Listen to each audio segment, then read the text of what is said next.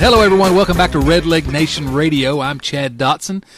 This is episode number 145 of the podcast, which is just amazing to me. 145 episodes, and to celebrate the 145th episode, this landmark occasion, we've got Jason Linden with us. How are you today, Jason?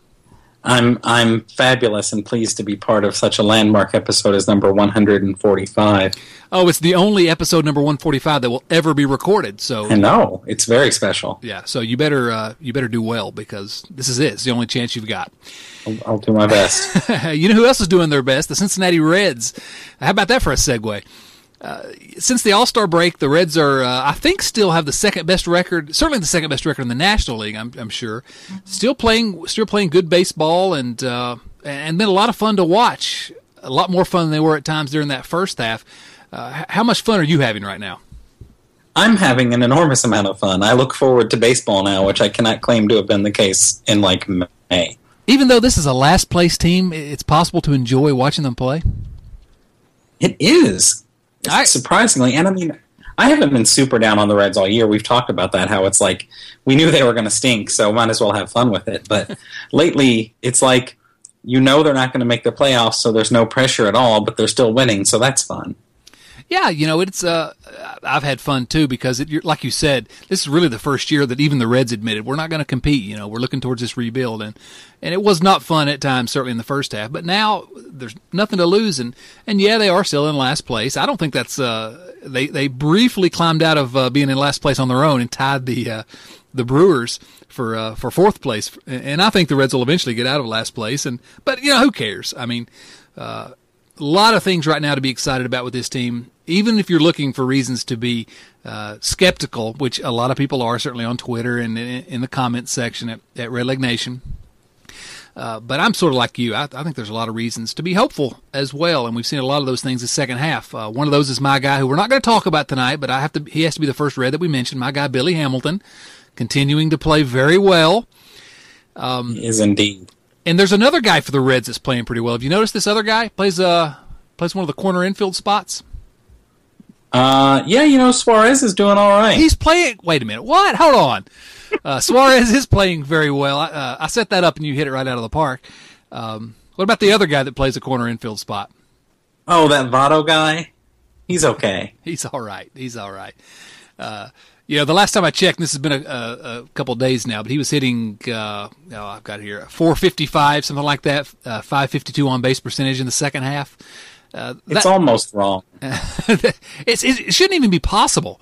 Over that number of games, what we're talking about now, they have 45 games now or something since the All-Star break. So, and he keeps doing it. He keeps doing it, and he's been almost a copy of what he was last year in the second half. Isn't that funny? Which we all thought, well, this will never happen again. And here we are. I think we did have the conversation. It may have been me and you.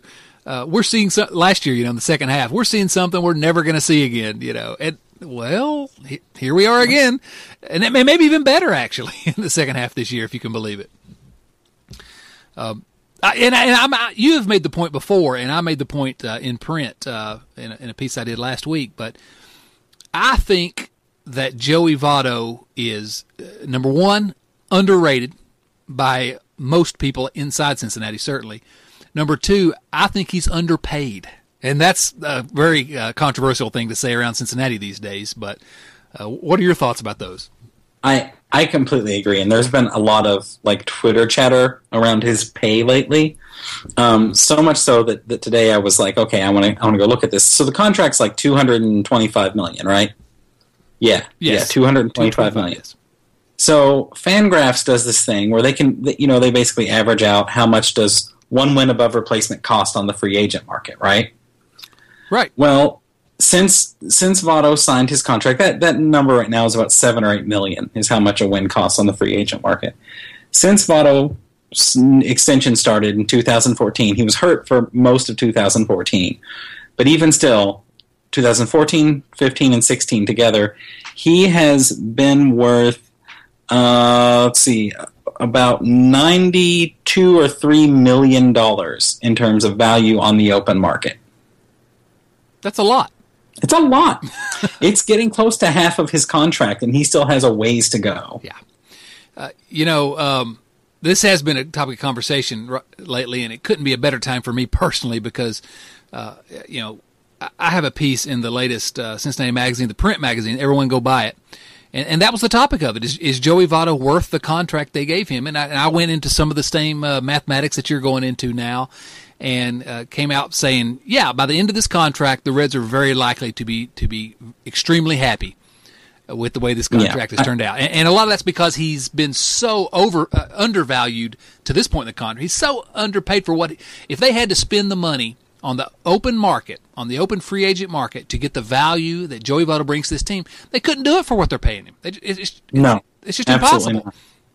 So I mean, and people get really worked up about they see the numbers in the future or whatever, and I think what happens is that people see sort of that he's going to be making $25 million in 2023, and then they remember the players who made $25 million in like 2002. Right. And yes.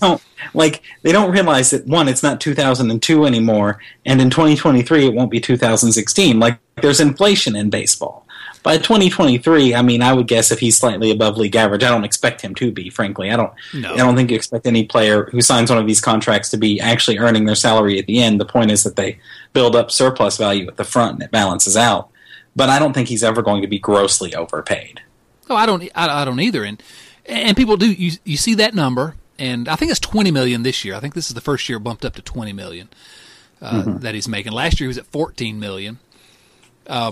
And you look at that number though, $20 million, and then you see it's going to bump up eventually to 25, and you think, oh gosh, like you said, that's. And of course, it's crazy. I mean, I know I make almost $25 million a year. I'm not sure what you make, but for most people, that's less than what they make in their day jobs. You're really not, like you said, you're really not looking at it in the right way.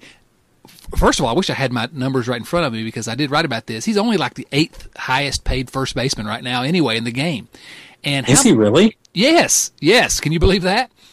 I can. That's amazing. I'm pretty sure it's 8th. And think about, as he gets closer to the end of this contract, we talk about the value of a win above replacement on the open market, and we're getting a little bit deep into the weeds, more than we do usually on the podcast, but it's not that deep into it. And frankly, I think it's important. You talk about the value being between, I think it's 7.7, something like that was the most recent, $7.7 million per point of WAR.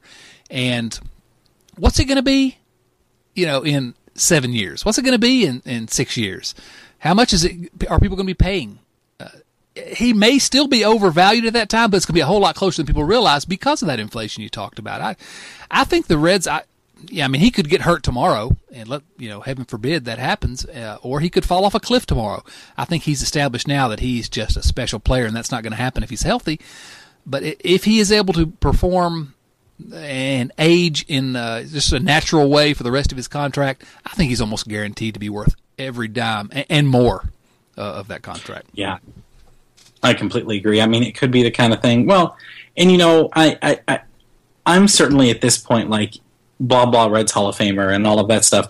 I'm not a fan of Brandon Phillips still playing every day, but he has totally earned his contract. As much as people complain about that contract, he earned it already. Like in terms of free market value, right? That doesn't end up being a bad contract, and I don't think Joey Votto's is going to be easy either. I wouldn't be surprised if by the end of 2019 he had basically covered the value of his contract. Well, signing it, and I'm glad you mentioned Brandon Phillips because that's an excellent point. When Brandon Phillips signed that contract, and I'm still kind of like, oh, why would you sign someone through their age 36 season as a middle infielder? That's questionable just going that long. But right after he signed that contract, I was like, oh my goodness, this is awful. And then you wrote a piece that I remember at Red Leg Nation where you sort of went through these calculations, said, he might be able to earn this. And I think as it's turned out, he did earn it. He did. And I think anybody who follows me on Twitter, Red Leg Nation, like I'm not a member of the Brandon Phillips Booster Club, but he earned his money. Yeah, really, I'm not either, although I've gained a little bit more of an appreciation, as I've said, for him over the years. I'm probably ready to be done with him. And that sounds awful. I don't mean it like that because he has been a Reds Hall of Famer. But, to say that crazy contract that went through age 36, that really was probably more than the Reds should have shelled out for him, to say that he probably earned it, that's saying something. And I think absolutely, if you look at the value of a win on the open market, yeah, I mean the Reds couldn't go out and get the production he was able to provide. Now he is certainly overpaid now for what he's providing. Yeah, but in order to make the case that he didn't deserve that contract, you got to ignore the fact that he overperformed. That his value on the field was more than what he was being paid earlier, and same with Votto. Yeah. So Votto good. Votto very good. So beautifully good. And, you know, I've never really wanted to talk about it much because there's so much that can go wrong over the next, 7 years or whatever. But, or 10 years that Votto's going to be around, but like injuries. But man, he's really checking all the boxes and hitting all the markers for a guy that looks like a future Hall of Famer. If he can stay healthy. If he can stay healthy. I mean, he's on track right now. This is something I've been watching for several years just because it came up when I was writing an old weekly column on the Hardball Times several years ago. And I started noticing it. But this year, if he leads the league in on-base percentage, it'll be the 5th time he's done it. And every player who's ever done that before is in the Hall of Fame. Well, that or Barry. Right, yeah, or deserves to be in the Hall of Fame. I think you'd probably agree with that. Yeah, his on-base percentage last year, 459, was the 3rd highest in Reds history. Only two better, and one of those was his from 2012 when he had a 474. That's insane, a 474 on-base percentage. Joe Morgan's 1975 was better. His on-base percentage this year, even with that awful first half he had, his on-base percentage right now would be ranked in the top 10 in the history of individual seasons. He's got, single seasons. 4 of the top 10? 5 of the top 10? Something like that? I think it's 5 if you include this year in there. Yeah. I noted earlier in the week that he just passed Tony Perez on the career wins above replacement list for Reds first basemen, just judging as first baseman. And so that's all time. That's every first baseman that has ever played for the Reds. And he's playing as well the last 2 seasons, when you can put his last 2 seasons combined, as he ever has in his career. So, yeah, he's going to slow down. He's not immune to aging. But, man, it looks like he's got a long way to go before he really declines to a point where he's hurting this team. And I think he can really be a valuable contributor to this team, maybe the Scott Rowland veteran on the next good Reds team. Well, yeah, I was going to say one of the things I think that gets overlooked a lot with Votto is that, I think because he's kind of a quiet guy or whatever, but it's how much he seems to add to the other players. I mean, Billy Hamilton has been giving a lot of credit to Joey Votto. Every time he talks in an interview, he mentions Joey Votto. And if Joey Votto can turn Billy Hamilton into what Billy Hamilton is now, well, I mean, tack another couple $1 million of value onto Joey Votto's contract. Absolutely. And actually tack a couple of years and let him stick around as hitting coach. Oh, man. If he would do it. Yeah, really. But yeah, he seems to really have kind of grown into that role of sort of veteran presence, I guess, where guys kind of seek him out and will listen to him, and that's excellent. Well, and that goes to something that I'm actually working on. I haven't written it yet, but I'm working on a piece for Red Leg Nation that's basically going to say it's time to name Joey Votto captain of the Reds, to put that C on his jersey. Oh. It's long past time. Actually, as I was doing research for it, I saw that I'd tweeted that out 2 years ago. But I think it's time to do that and let him be the official sort of leader of this rebuild, if that makes sense. I could see it. I wonder, though, if he would even want it. Maybe not. But then again, if you say we're going to make you captain, last captain Barry Larkin. The last one before that, I think, was Davey Concepcion. Before that, I'm not sure who it was. To actually have the C on their uniform, that's it's something special, I think. And he's committed himself to this organization. He might be interested in it, but you're right, he might not. Oh man, I'm looking at his numbers, Jason. He's good at baseball. He's so good at baseball. He can hit. One of the things that jumps out at me that I like to look at is people ahead of him on the Reds' career in wins above replacement. The only one, and I mean there aren't that many ahead of him, but the only one ahead of him who has played fewer games for the Reds than he has is Joe Morgan. Joe Morgan was okay. Joe Morgan was all right.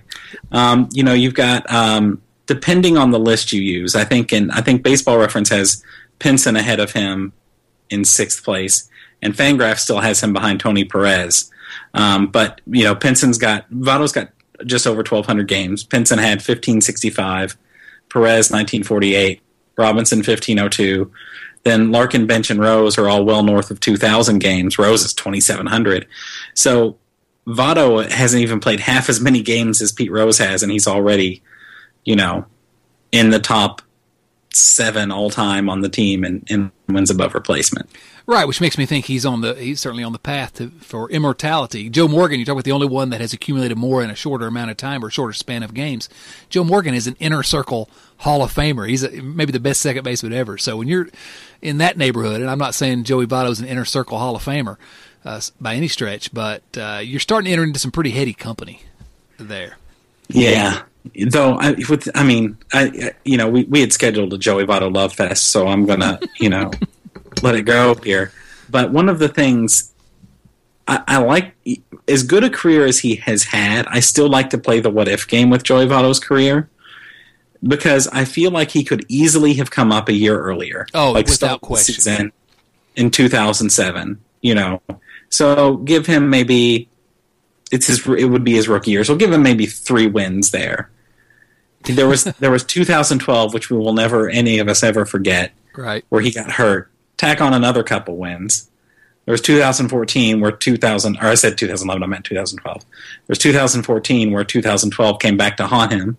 Right. So add on another normal 5 Joey Votto wins. That's 10 more wins, basically to injury / bringing him up late. And then he's at 55 wins and he's 32. And we are talking about inner circle Hall of Famer at that point. Yeah. Then you're in Joe Morgan territory then. Right. I mean, people really, like you said, he is still underrated. People do not understand how special he is and how fabulous of a baseball player he is. And that's the point I really tried to make, is that people watch every single at-bat, because there is a very, very good chance you will never see another hitter in a Reds uniform during your lifetime that can do the things that Joey Votto is doing. And it sounds crazy to say that, but it's true. Nobody has done it before in a lot of instances. You look at OPS as a crude measure because it doesn't talk about era or park or league effects, but he has the highest OPS in Reds history, ahead of a guy named Frank Robinson, who was okay. Yeah. When you do look at OPS plus, which is is adjusted, he has the highest career OPS plus. He's first in Reds history all time in on base percentage. I mean, and he's 8th on the club's all time home run list at age 32, and we don't even think of him as a home run hitter. Here's a fun one for you. I like fun ones. This is a fun one. Okay. So you mentioned earlier that Votto was the 8th highest paid first baseman right now. Yes. Okay. So here is a question for you. Pop quiz. How many first basemen currently have an OPS for this season that is higher than Joey Votto's career OPS?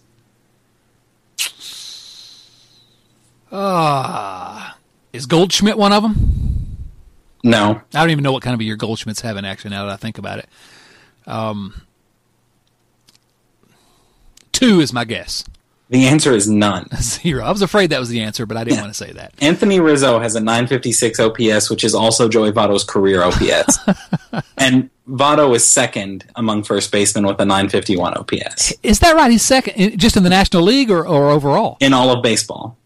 Gosh, and he took the first 2 months off. Yeah. And I mean, frankly, he and Rizzo, depending on tonight, could flip.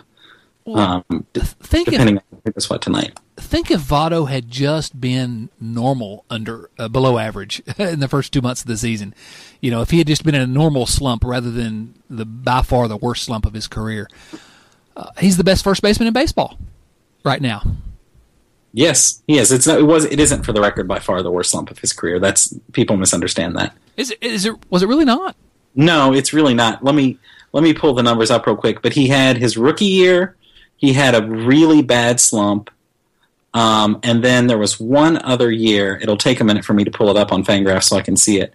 But there was one other year where he really, really tanked. You know, you mentioned, while you're looking that up, you mentioned his rookie year, and there's something I wanted to say a moment ago when you mentioned that, which is that I don't remember, and I'm sure I didn't write anything about it. If I did, I don't remember writing it. Someone can go to redlegnation.com and look it up and prove me wrong here, but I don't remember being particularly upset that Votto hadn't been called up to the majors. I remember being upset about Todd Frazier being called up a year late, or at least 6 months late, and I remember a few others, but I don't remember being upset about Votto.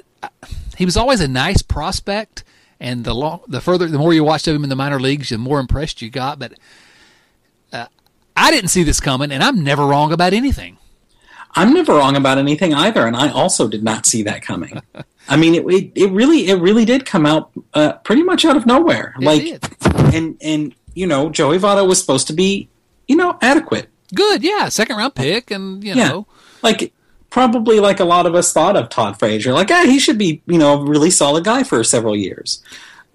What we didn't know is how seriously he took his craft, and how much he studies the art of hitting, and how seriously he takes it, which is, and all these guys take it seriously. They're professionals, but man, nobody takes it, really sort of understands it and has sought to gain understanding of his swing and what makes a good hitter than Votto. We could not have known that back then. Okay, so I've got these numbers up now, okay? Let's hear it. No, this is from Fangraphs, and this is measured by W runs created plus, which you can just think of as like how far above or below average he is, which is 100 is average. All right. So the slump this year, and I'm doing a 30-game rolling average. So the worst his 30-game rolling average got at any point this year was down to a W1 runs created plus of 64. So he was 36% below average. Last year, he actually got down to 71 at one point when he had his slump last year. And that's, again, the rolling average, not that his season numbers wouldn't have been like that. But then in 2008, his rookie year, on July 29th, he had a 30-game rolling average of 57. So that was worse than this year. Okay, but... So, I mean, it is nearly the worst slump of his career, but he has a couple of other kind of lesser slumps. He's had really like 5 real good slumps in his career. And otherwise, he's been pretty much outstanding. But he has slumped before. Well, sure, he slumped before. But now I'm trying to pull it up and look at his.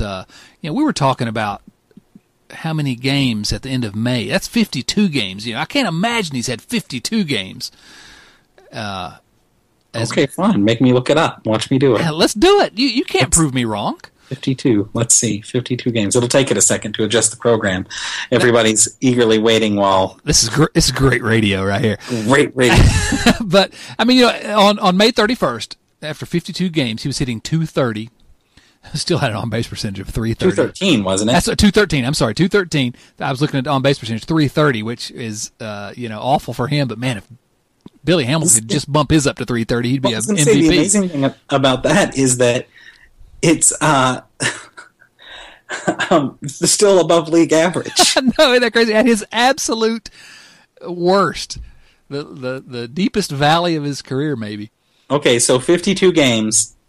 This is still only the second worst slump. Oh, really? Yeah, it's still his rookie year. Yeah, his rookie year. He was still, and it's still that July 28th game.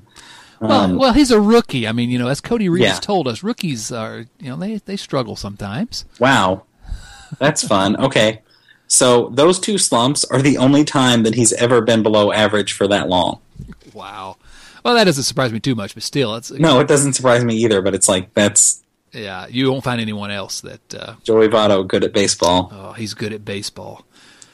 I guess we have to stop talking about him at some point, but I really don't want to. He's, he's just... We could spend every week talking about how amazing Joey Votto is, and part of that is the same reason that I used to always publicly and still go a little bit over the top on Adam Dunn, as I felt like he had lots of flaws, and I'm not comparing Adam Dunn to Joey Votto by any stretch, but people didn't really realize that what he did well, he did really well, and that's the way I feel about Joey Votto. People don't really realize that the things that he's doing well are things that we've really never seen, certainly in our lifetimes. You and I can barely remember the big. Actually, I don't remember the Big Red Machine. I don't remember the Big Red Machine. Some of them were still in the league when I really started watching baseball, but the Reds were awful when I started watching. So are we ever going to see it again? No, we're not. Not on the Reds. No, not unless we're really, really, really lucky. Nick Senzel. Nick Senzel's the next one. Hey, bring it up. Boy, wouldn't it be nice to have old Votto and new Votto in the same line? Right, same infield. And before we move on, I do have to mention Adam Dunn, 4th in Reds history, 4th all time in on-base percentage, ahead of the immortal Pete Rose. Adam Dunn was also good at baseball. Adam Dunn was good at hitting. Also, everybody know, Chad just said that Adam Dunn was better than Pete Rose. Wait, hold on a second. You can contact him through Red Leg Nation. Please send him all of your thoughts in email. Oh, all kinds of angry emails coming. Right, yeah. Adam Dunn 3rd at 380 on-base percentage. Pete Rose 379. Joey Votto 1st. Joe Morgan 2nd, obviously. Frank Robinson a distant 3rd. 389. So impressive. Well, any other thoughts about Votto before we move on? I mean, I know we could spend the rest of the time here talking about him, but I was just going to say for fun, here are his numbers since June 1st. Let's hear them. 380 batting average, 502 on base percentage, 603 slugging percentage. That'll do. And we're going on 3 months. I mean, we're not talking about a hot 2 weeks. Plate appearances. Yeah. Half a season. I mean, it's half a season. Golly, it's almost like he's a good hitter.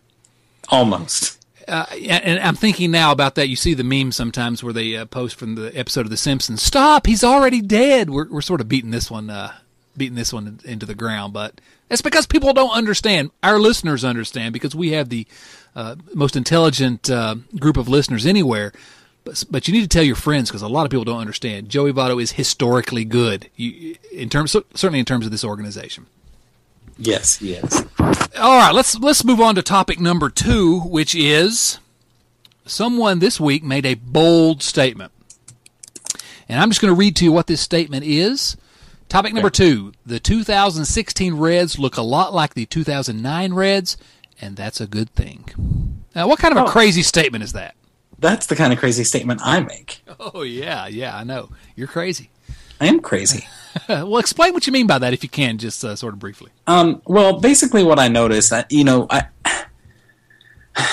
was looking for reasons to be optimistic, this goes all the way back to the beginning of this season, because I knew it was going to be a bad season. Can I pause you there just for a second? I'm sorry, but I need to point out something. I get a little bit of heat sometimes, and you might as well. You said, when I'm looking for reasons to be optimistic, and can I just do a little aside here and say, that's exactly what I do. I look for reasons to be optimistic because this is baseball. This is not life or death. We love the Reds. We want them to do well. But isn't it much better for your mental health to try to be optimistic with this team other than what we see most of the time on Twitter, for example? Oh, God, yes. I mean, life will kick you in the pants often enough. Baseball should be fun. It's got to be a diversion. All right, okay. I just had to say that because it can't be said enough. Why not? All right, the 2016 Reds.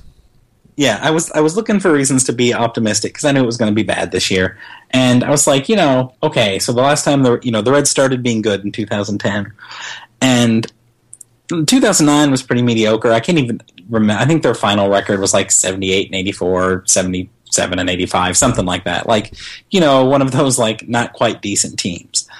And I was like, yeah, that wasn't a very good team, but they were really good the next year. What happened? And I looked at it, and they closed really well. And that was when the Scott Rowland trade happened. That was when, some other guys kind of, Drew Stubbs finally got, like, playing time over, I think it was Willie Taveras. So there were these kind of changes, and I was like, well, that's interesting. And this was supposed to be the year that, a bunch of guys came up. So I was like, I'll keep an eye on it. And then, after the break, boy, they've been playing a lot better. And I was like, well, hey, maybe this is kind of doing what I was hoping it would do. So maybe they'll keep up with it. And so I made the comparison and wrote about that for Cincinnati Magazine. And it's amazing. That year, 2009, they won 27 of their last 40, which is, Reds aren't necessarily playing at that pace, but are winning more down the stretch. The point I really wanted to make, I think, is that with a team like the Reds, where they're never going to make a huge splash on the free agent market, like beginning and end of season are really kind of arbitrary endpoints. Because they're a team that's really going to be, especially in a rebuilding time, they're going to be in sort of a constant shuffle and a constant change. So like a trade will happen, or a guy will finally get called up or whatever. And all of these things will happen really in a way that has nothing to do with, oh, it's the off season, so this happens now, so much as it's time for this to happen, so it happens. And so whenever that happens, you look at the team and you say, well, how are they performing with this group of players versus how were they performing with this different group of players? And I think obviously when they're competing, you care about the season standings, but when they're not competing, I just kind of look at like, what's this group of players doing? And the comparison was interesting to me because I had always hoped, I guess, again, looking for reasons to be optimistic, I had always hoped that next year would be sort of the 2009, year in this winning Red cycle. If they were able to be competitive like they say they hope they can be competitive in 2018. I thought 2017, sometime that year, so a lot of the young guys, Winker will be up, and Peraza and Dilson Herrera now maybe, and Suarez will turn 26 next year, late next year, I think if I've got that right. And so I thought, next year at the end of the year, that's when we'll start seeing real progress. And maybe we're getting ahead of ourselves on this year, but there are a lot of reasons to think, hey, maybe that's happening a little bit ahead of schedule. And maybe it's certainly not going to be exactly like it was 2010. And you certainly weren't predicting that the Reds are going to win the division next year like they did in 2010. No. Because no matter how well they do next year, we have the bad fortune. I can't believe I'm saying this, but the bad fortune to be in the same division as the Cubs. But it's never going to stop sounding wrong. It's awful. I can't believe it. And the worst part about it is they got some young players that are hard to dislike. Yeah. So, but what if they can 500, a little higher than 500? I think that's a huge, huge, huge season if the Reds can do that next year. And it would mean the sky's the limit for the following year. Yeah, I completely agree. And, I think this year has been, and we've talked about this before, and I've written about it more times than I care to remember, but like the pitching has really turned over this year, and I think that's where you're really seeing the improvement. And I'll be really interested to see what the Reds allow to happen with the lineup. If they do kind of just say, let's go ahead and bring the kids and all of that stuff and set up our lineup of the future and see what it does. Then it could maybe, if those guys are really ready and they don't have too much of an adjustment period, it could really come together, I think, more quickly than people think. I'm not counting on that at all, but it's entered that realm of possibility thing where it's like, I'm like, there's maybe like a 15 or 20% chance the Reds could actually be good next year. What do you mean by good, though? Wild card competition, maybe. Wow. Yeah, I mean, I can see if everything goes well, they could be on the fringes of that wild card. Yeah, if things go well, I could see them at 84, 85 wins, which will get you a wild card every now and again. Yeah, absolutely. And that's crazy to think of, considering that earlier this year they were on the pace for over 100 losses. I guess my question for the Reds, and maybe we can ask some members of the Reds baseball operations staff when we meet with them here next week. We need to talk about that before we finish. But my question is, what's the harm next year in going full-on rebuild? Peraza, Herrera, Winker, Cody Reed, Robert Stevenson, if Delano DeShields doesn't choke him first in AAA. What's the harm in bringing all those guys up and let's just go full-on rebuild all season long and see what happens? I think if you do that, I think there's a very good chance that by the end of the year, this is a fun team to watch. Well, I think from the beginning of the year they'd be fun to watch, but I think by the end of the year, a sort of a fearsome team in the sense that they can start to put it together. Yeah, I think they could potentially be the kind of team that people don't necessarily want to play, which would be nice. I think in terms of going all in, I think it's interesting to just think about when different guys are ready. I've had the fortune to have that press pass to bats games this year, and DeShields told us right before Cody Reed got up, he's like, I know everybody thinks he's ready, but I don't think he's ready mentally. He might have been right. Well, yeah, I know. It's like, well, he often he catches, I think, some flack because of sort of strategical managerial decisions and stuff like that. But when I've talked to him, he seems to very much he seems to do a good job of being in the heads of his players, which is, I think, something you very much want in a minor league manager. It's interesting how much he will say, watch this guy or watch that guy, and you'll hear things from him, and then sure enough, those things will kind of play out. Well, let me ask you, just again, I'm going to digress for just a moment. I want to ask you about Delino DeShields. And for those of you that don't really follow the Reds minor leagues that closely, he's the manager at AAA Louisville. And my question about Delino DeShields is this: why has for huge portions of the season, why has he been batting Jesse Winker 7th? Do you have any explanation for that? I don't think it's been for huge portions of the season. Well, I think you're Winker right. has hit 7 at times. I have no idea. I mean, DeShields really likes to put guys in different roles, and I think, if I were to say this, I'm extrapolating here, but I noticed at one point, all of a sudden, Jesse Winker, who's always been a left fielder, was playing in right field every day. And I was like, I wonder if something's brewing with Jay Bruce. And they're like, you need to get him practice in right field.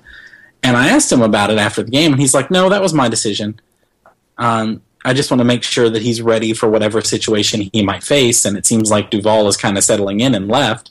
So if he gets called up to play right, let's make sure he's got experience there. So, he may be kind of the opinion that, and again, I'm extrapolating, I haven't asked him about this, that let's make sure that guys are comfortable hitting wherever they're asked to hit. And I could see that. I could see that you might call a rookie up and not necessarily have him batting second right away. You might let him hang out 7th or 8th for a while until he gets comfortable, and kind of take the pressure off. I think that, I'm a big fan of sabermetrics, but there is the psychology of the players, and it's a lot of pressure to be told, okay, you're batting second today or you're batting third today versus you're batting 8th. And I can see that, and I don't know that that's his rationale. Mostly, Winker has batted kind of 3rd, 4th, or 5th, which is kind of the appropriate spot for him to bat in the bats lineup, frankly. Yeah, I mean, that would be my guess. Well, I think that if you're trying to be charitable to Delino DeShields, that would make sense. I look at it like you got a guy that's career on-base percentage in the minor leagues is pushing 400. That guy needs to be up near the top, not anywhere near the bottom. Oh, I would, generally speaking, agree. I absolutely would. But I also think that it doesn't really matter where anybody bats in the minor leagues, because the minor leagues aren't about winning at all. Well, you're right, but the reason why I mentioned that is because there's some chance the Reds are going to make a change in manager, and I fear that someone who would bat Jesse Winker 7th, or who would not understand why Jesse Winker needs to be up. And I'm not saying that he doesn't understand. I think there's every chance that he does, and like you said, that he has reasons for batting him lower. But it scares me to think that guy might be managing the Reds. Yeah, I mean, in terms of in-game stuff, I don't know. He's very old school. He likes to bunt and all that stuff, which, I mean, I'm just not of that school. I'm just not. Yeah. And I'm with you. I'm completely with you on that. But with that stuff, and sometimes it's hard to say. There have definitely been times where we've asked him things, and he's like, I can't talk about that. Yeah. So sometimes he is doing things because he thinks it's the best thing to do. Sometimes he's doing things because the Reds have told him to do it and have told him not to discuss it. And so it's, he's in kind of a strange position being a minor league manager, where there's this sort of, he has some authority, but I don't think he has as much authority as people think he does. Yeah, I think that, certainly that's the case. I don't think there's any question about that. So, but anyway, that's really sort of an aside. The point is that you say that there is some chance that the 2016 Reds are an approximation of the 2009 Reds. I think that's a little bit of an imperfect comparison, Jason, but I can see where you're going with that. Chadwick. Uh-oh. Chaddington. Yes, sir. I'm sorry. Did you just call me imperfect? Hold on now. Let's get this straight. Okay, I said that maybe your hypothesis may be a little imperfect. I don't necessarily disagree with it, but it may be a little imperfect. I didn't say you were imperfect, Jason. As we all know, you're perfect. But you're implying that something I did is imperfect. Well, I thought maybe you've got some your second level thinking. Maybe there's a reason why you did that. I can always understand where you're going with things. You're just so far above me in terms of your thinking. That's better. That's more like it. I can accept that. Pretty good save there. Yes, yes. Well, I think it's in some ways maybe a best case scenario if the Reds are the 2009 Reds, which makes next year the 2010 Reds. But I think there are reasons to believe that we're seeing real progress in terms of this rebuild, and not everyone agrees with that. And I think there's very good arguments about the way the Reds have conducted this rebuild, but it's a little hard to make, in my opinion, it's hard to make those very specific, this rebuild's not working cases while we're in the middle of it. I think there's reasons to believe that we're trending in the right direction, I guess, and sort of looking at it top down, that may be the best we can hope for right now. Yeah, and you and I have talked about it a lot, that we both definitely have issues with certain players who do and don't get playing time and all of that stuff, and we'll just have to hope that sort of comes along eventually. But I think that we've seen the last of the awful. I'll say that, at least for a while. Yeah, let's not confuse the fact that we're generally sort of optimistic about the way the rebuild's going. Let's not confuse that with us saying that we agree with everything the Reds are doing or that they have done. I don't think that's the case at all. But I think that is a very important point that you just made. I'm firmly of the belief that this rebuild has bottomed out. Now, they may not go to the heights that we want them to go to at the end of the rebuild. I would be very surprised indeed if they go any lower than they've already gone. I think we've hit the bottom of the valley on that. Yeah, I do too. I think this is a team now where I think if you were to start them with a new season now and everything went wrong, they're probably like a 70-win team if everything goes wrong, and maybe an 87, 88-win team if absolutely everything goes right, as opposed to the start of the season where everything did go wrong and they were like a 55-win team. That's a difference. Right. I think if you start it now and they have a bad season, they're just a garden variety bad team. Yeah. Not a historically bad one like we saw at times in the first half. And that's something. So now one of the big questions, we'll move on to topic number 3 of the podcast, which is what I feel like is the biggest question facing the 2017 Reds. We've all talked about, Jesse Winker, are they going to bring him up? Is he going to be in there? Who's going to be our rotation? Who's going to filter out into the bullpen? What are they going to do to fix the bullpen? And who's going to be in the middle infield? We got Phillips and Cozart there now. Is Herrera going to be up? Is Peraza going to be up? What's going to happen? I think all those are questions that are going to have to be answered, and we'll see whether the Reds make the right decisions there. I think the biggest question for next year's team, and I think it's also the biggest question in terms of answering whether or not they're going to be competitive as we hope. I use that word competitive very, very loosely. I'm not saying they're going to be World Series competitive, but at least be a team that's 500 or better. I think it's the catcher position. I really do. I think that what happens with Devin Mesoraco next year is going to really tell the tale about whether this team really can take a step forward. And that kind of worries me a little bit for reasons we can discuss. But am I way off mark there? I think that's a fair point. I mean, that's always been when I try to be optimistic, I get to catcher, and I'm like, It's because so much of it is unknown. We don't know what to expect out of Mesoraco, right? Yeah, no, I mean, that's right. You have no earthly idea what you're going to get. It's completely, it's empty territory. It's just. Yeah. I mean, if you want to be absolutely, I call them Pete Rose-colored glasses, and look as optimistic at it as you want to, and in this instance, I think that's, although I try to be optimistic, I don't think this is the right way to look at it, but you could say, well, Doc Krimchek and the Reds medical team say that he's going to, there's no reason he shouldn't come back 100% healthy and be completely able to catch next year. Everything's fixed. And if he does that, this guy was an all-star in 2014 and hit 25 home runs, and was one of the top 10 seasons ever for a Reds catcher. So if he comes back and he's healthy, and I think he'll be 29 next year, wow, the Reds get an all-star catcher added to all these young guys around it. And If that happens, yeah, I think, we'll have a party. Yeah. Mesoraco has missed pretty much all the last 2 years. If you are going to bet on him being the catcher, don't bet the ranch on that, because you're going to lose. You're going to lose your home. Yeah. And so, what happens if he can't? What do they do with him? What do they do at catcher? These are lots of questions that the Reds are going to have to find answers to, because I love Tucker Barnhart. Love him. He's been good to Red Leg Nation. He's been on our podcast at least twice that I remember. He has just he's a good guy. He plays hard, and he's got lots of things to like about him. I don't think he's a full-time starting catcher for a good team. I think he's a great backup catcher, plays 40% of the time, but I don't know that he's a starter.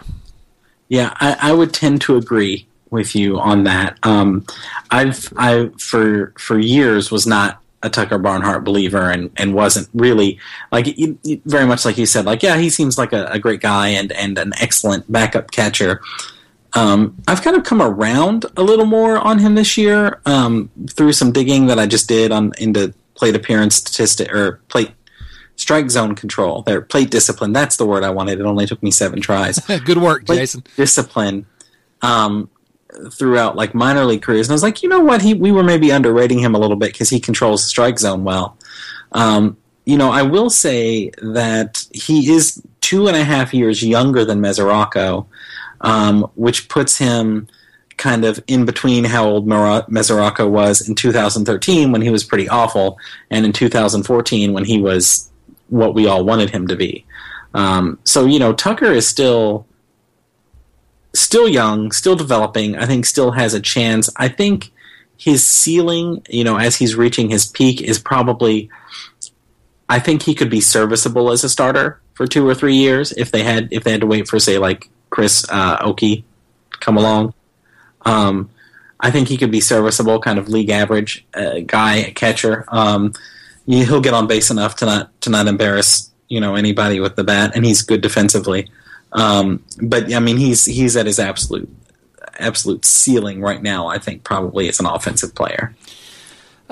You don't think he could maybe just, since he does control the strike zone well, maybe tick that up enough to be Ryan Hannigan at the plate? I think to me that's his absolute that would be nice. Dream. If he could get that on base percentage up to around 350 or so. Yeah. Maybe. Maybe, or if he added just a touch more power, right, just a little bit more. He's somebody where, I'll say this: he went from somebody where I was like, he's never going to hit enough to, he might hit enough, and that's a pretty big jump. And so if he could make another little bitty jump to, hey, he's about average with the bat, which a catcher you'll take all the time, frankly. And God love Devin Mesoraco for that season he put up, but let's be realistic. If you're league average and you play catcher, you're a good catcher. Oh, yeah, without question. And I guess with Barnhart, the way I've come to look at him is that he went from being a guy that I thought, oh, you know what, he's good enough defensively and he can just barely do enough with the bat. He's going to carve out a 5 or 6 year career in the major leagues as a pretty good backup catcher, and that'd be nice. Now he's increased in my estimation enough to where I think he's probably got a chance to put up a 12, 13, 15-year career. He could be around for a long time because he really is good defensively. He could turn into kind of like a David Ross kind of guy. That's exactly the guy that, and I didn't put him in a piece that I wrote about him, but that's exactly the guy that I had in mind. He could stick around forever, can get on base at just enough, and Ryan Hannigan's another example of that. Yeah, and is good enough defensively because he's one of the top. I think I had him top 3, defensive catchers by Fangraphs estimation in terms of the metrics defensively. But offensively, in terms of him being a full-time catcher, and when you say full-time catcher, you're talking 60, 65%, maybe 70% of the games. Yeah. If you're lucky. You're not really talking about 162 games, but he was handed the starting spot this year, and we're all raving about the season he's had, and he's been a good, I'm happy with what he's provided. He's just 22nd among all big league catchers in wins above replacement. Among catchers with at least 100 plate appearances, he's 29th in WRC+, 27th in WOBA, a couple of those crazy Fangraphs stats. Let's not pretend like he's been, a superstar behind the plate. And that's what worries me about if Mesoraco can't do it.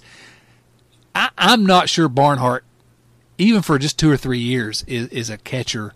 Man, he's a guy that I love to have as a backup catcher. And I would love if he played for the Reds for the next 15 years as a backup catcher. Maybe not 15, but you know what I'm saying. Yeah. I don't think he can handle it, and which means that, in my opinion, if Mesoraco can't do it, the Reds have a huge hole at catcher with no one to fill it until Chris Oakey comes around. And yeah, I would tend to agree with that. The one thing I would say, though, is I think that one of the unique things about the Reds franchise history is how many of the great players have been kind of up the middle players. So you look at the history at, you've got Bench at catcher, you've got Larkin and Concepcion at short, you got Morgan at second, and those are not places where most people think offense. But yet the Reds have had some really outstanding offensive players historically. They're some of the best in the history of the game. In some cases, the best in the history of the game. And so I wonder if that kind of distorts things. Because, while I agree you don't want Tucker Barnhart long term, almost every even really good team has that one position where you're like, okay. There's that one guy where it's like, okay, he does his job. But he's kind of, different than everybody else. Even I might get attacked for this, but even the Big Red Machine had Cesar Geronimo, who was a fine player. Oh my goodness! Are you really attacking Cesar Geronimo on my podcast? I'm not. I'm just saying that he wasn't nearly on the same level as everyone else on that team. Right. Yeah. Actually, that's sort of an interesting comparison because he was a defense first guy who ended up getting on base just enough to where he was a somewhat valuable player. Yeah. But if the Reds, and I'm imagining in my head, you got Votto, you got some combination of Suarez, Peraza, Herrera in the middle, you got Senzel at third, you got Hamilton in center, you got Winker in right, you got somebody else in left who hits. That's, that lineup, I think, will hit enough that you can cover for somebody at catcher. Well, maybe I'm looking at it and comparing. And I'm very much in rose-colored glasses right now. I just am. Right, I can tell. And I will freely admit it. But and I'll concede that maybe I'm looking at Barnhart and comparing him to what I see as my best hope, which is that Mesoraco comes back, and Mesoraco's not going to hit like he did in 2014. I don't think we'll ever see that again. But a catcher that can be a legitimate above average, even if just slightly above average hitter, that can handle the position defensively. And I think, oh man, imagine what that can do for your lineup. And maybe I'm asking too much of Tucker Barnhart to do that, because he is. I think there's a good argument to make. He's one of the better defensive catchers in the league, and he should only get better at that. You would think. Maybe he could be. I don't know. I think his ceiling, I think, is a 2 wins above replacement player. I'm not on the Tucker Barnhart's an all-star train at all. And, I think if you look at his ceiling versus Mesoraco's ceiling, even now, Mesoraco, you got to give him a shot. If he comes back and he can OPS 800, 820, that's a fantastic asset. It is. Yes, I think that's right. In terms of what the Reds have in the minor league system, we should probably at least just mention, you have briefly mentioned Chris Oakey. The Reds took in the second round this year, first pick of the second round, I think 43rd overall. Last year, in the first round, they took Tyler Stevenson. He was a high school catcher out of Georgia. That was the 11th overall pick. So they've taken catchers very high in the draft the last 2 years. And Stevenson had a terrible injury-filled season this year. We don't know what we have with him. He's just, I think he's 19. I think he just turned 20 last week, actually. I looked it up. And so Oakey's like a year and a half older than him. Right. And Oakey, we talked about a couple of podcasts ago, I think Nick Senzel, coming out of a college program, high Division I program. Chris Oakey went to Clemson, so he played in the Atlantic Coast Conference. You know who else is in the Atlantic Coast Conference, Jason? No, but you do. Come on, man, you got to say it. What is it? It's oh my gosh, who is it? Duke, right? Oh God! All right, podcast over. This is Jason Linden's last appearance on the Red Leg Nation Radio podcast. The University of Virginia Cavaliers, 2014 national champions in baseball. Anyway, I have to mention that every time. I'm sorry, I have a real problem. Chris Oakey went to Clemson, and so out of a pretty good college conference, the ACC, and so you would hope he's not as close as Senzel to the majors. I think Senzel could be a starter in the majors next year at some point. But Oakey, maybe in a couple of years. So maybe Barnhart, if he has to be the catcher, maybe Barnhart for a couple years, and then Oakey's ready if things go well with him, and we don't know yet. He's hit fairly well in his first professional year played. He's doing fine. Yeah, I mean Senzel. I think everybody thinks that now. Like even people who have no affiliation with the Reds and are pretty much paid to be skeptical are like, yeah, Nick Senzel, he's going to be ready next year. Yeah, I've already mentioned the same sentence with Chris Bryant at least twice, and that blows my mind. He's not going to be that good probably, but still, that blows my mind. Yeah, just to even get the comparison. Right, yeah. But with Oakey, yeah, I mean, he looks to me just kind of staring at his numbers like he is hitting really well. I mean, a 134 W runs created plus in A-ball, that's good. But he's probably striking out a little more than you want him to. Is really what it comes down to. But he's still in Class A. Yeah, so, he's 21. He's an A-ball, and it's his first go round in professional baseball. So he's certainly worth keeping an eye on. And then there's that. Speaking of sort of new players, just briefly, that AJ Friedel. That I think the Reds are going to basically won the draft when they got a hold of Friedel. TJ, not AJ Friedel. TJ, yes. Sorry, TJ Friedel. What a great. Yeah, that was a also coup. Well in rookie league. So yeah, this is the guy that wasn't drafted because people seem to not realize, including him himself, he didn't realize he was draft eligible, and so the Reds. Well, he was told he wasn't draft eligible. Right. Yeah. And then somebody, and everybody else was too, and then somebody at the Reds went and did their homework and found out that he was, and they were like, hey, you want a contract? And he was like, sure. And as it turned out, the Reds had the most money available after the draft to offer him anyway, and so, and he's a kid from, I think, Nevada, and just the last 2 years, he was a walk-on at Nevada, and the last 2 years has just really blown everyone away, made the U.S. team, and he's hit the ground running, hasn't he? What a fun story that is. We're going to definitely follow that, but and with Senzel and Oakey and that guy, you're right. This year's looking awfully good the way they drafted, and that's what they did before that 2010 team. If you look, a lot of those guys came out of the draft, came up through the system. Yep. It's another way to compare them to that team. And we don't want to forget Tyler Stevenson. He was a number one pick last year, 11th overall. Tyler Stevenson still lots of potential. He's just still so raw. Yeah, I mean he's 3-4 years away but Devin Mesoraco was a high school catcher, and Devin Mesoraco struggled early. Yep. And Devin Mesoraco became an all-star. So I don't want to forget Stevenson, but it looks like Oakey's probably closest to the big leagues, and it looks like there's some potential there. You've kind of talked me into maybe being able to squint and believe that Barnhart can hold down the position. I don't know. Maybe. For a year or two, I think he'll be okay. I think I'd rather them do that than try to go sign somebody. Right. What if they could get Yadier Molina? Would you take him? God. I know it's your podcast, Chad. I have to take you off now. No, it's our podcast. Listen, one last question on this topic, which is the one that I think is kind of the most interesting. Let's say that Mesoraco cannot handle the rigors of catching every day. What in the world do you do with Devin Mesoraco, who has a bat that you kind of need in the lineup? I don't know. Do you see if an American League team needs a DH? I'm afraid that's really the only other option. I mean, because we've done the outfield experiment, right? And that didn't really work out. He tried it in Louisville last year. It was a very brief one. He was still hurt. So that would be the only spot. I mean, left field or right field, that'd be it. Because he's not playing third. He's not playing first. Can he play center field like former catcher Dale Murphy did? I'm going to go with no. Can he play second base like former catcher Craig Biggio did back in the day? Also going to go with no. Yeah, I'm not even sure he can play left field or right field. I really just, he doesn't, not that he's unathletic, but he just doesn't scream major league outfielder to me.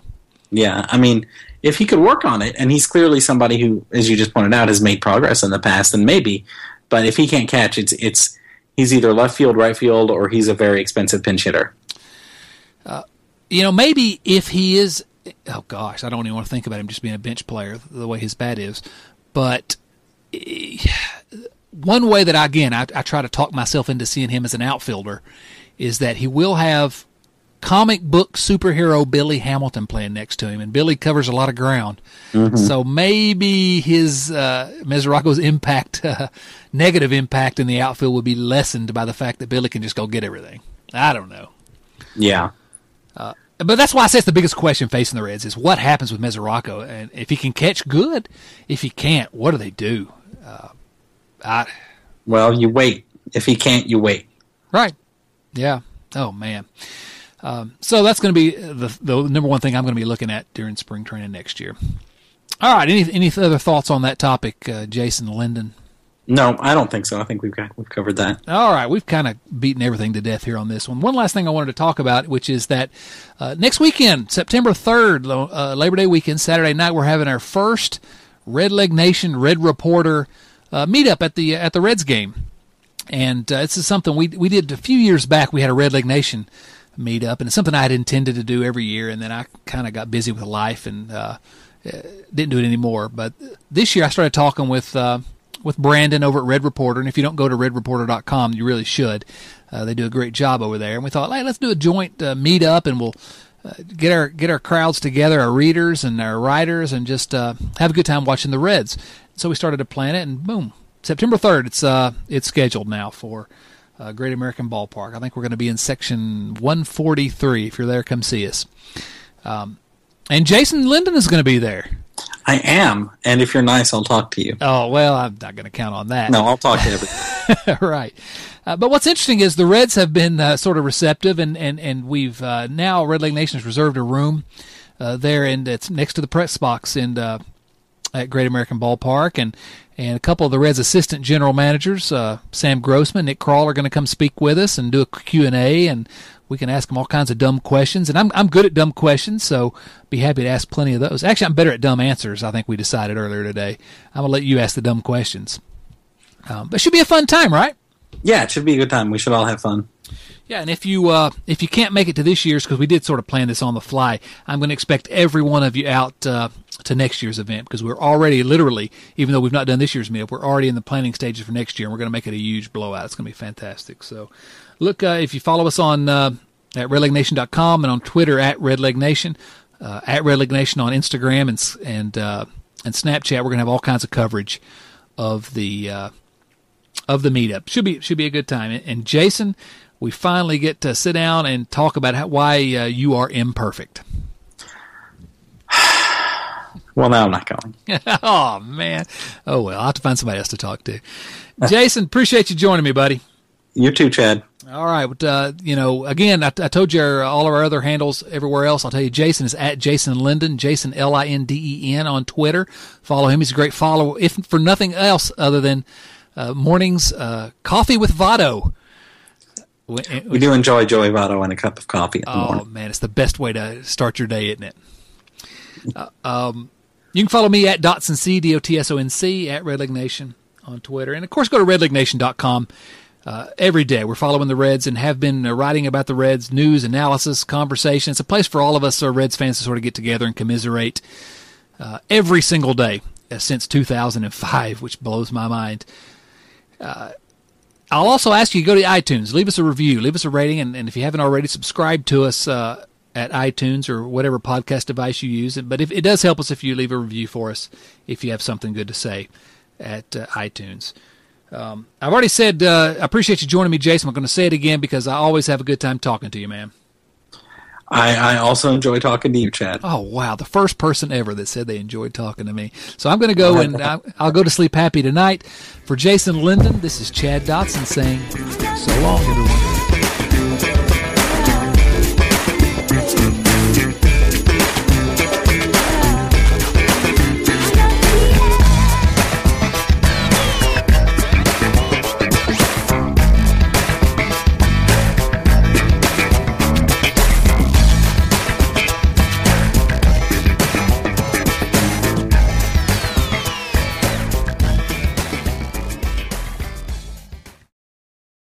At Grainger, we're for the ones who specialize in saving the day and for the ones who've mastered the art of keeping business moving.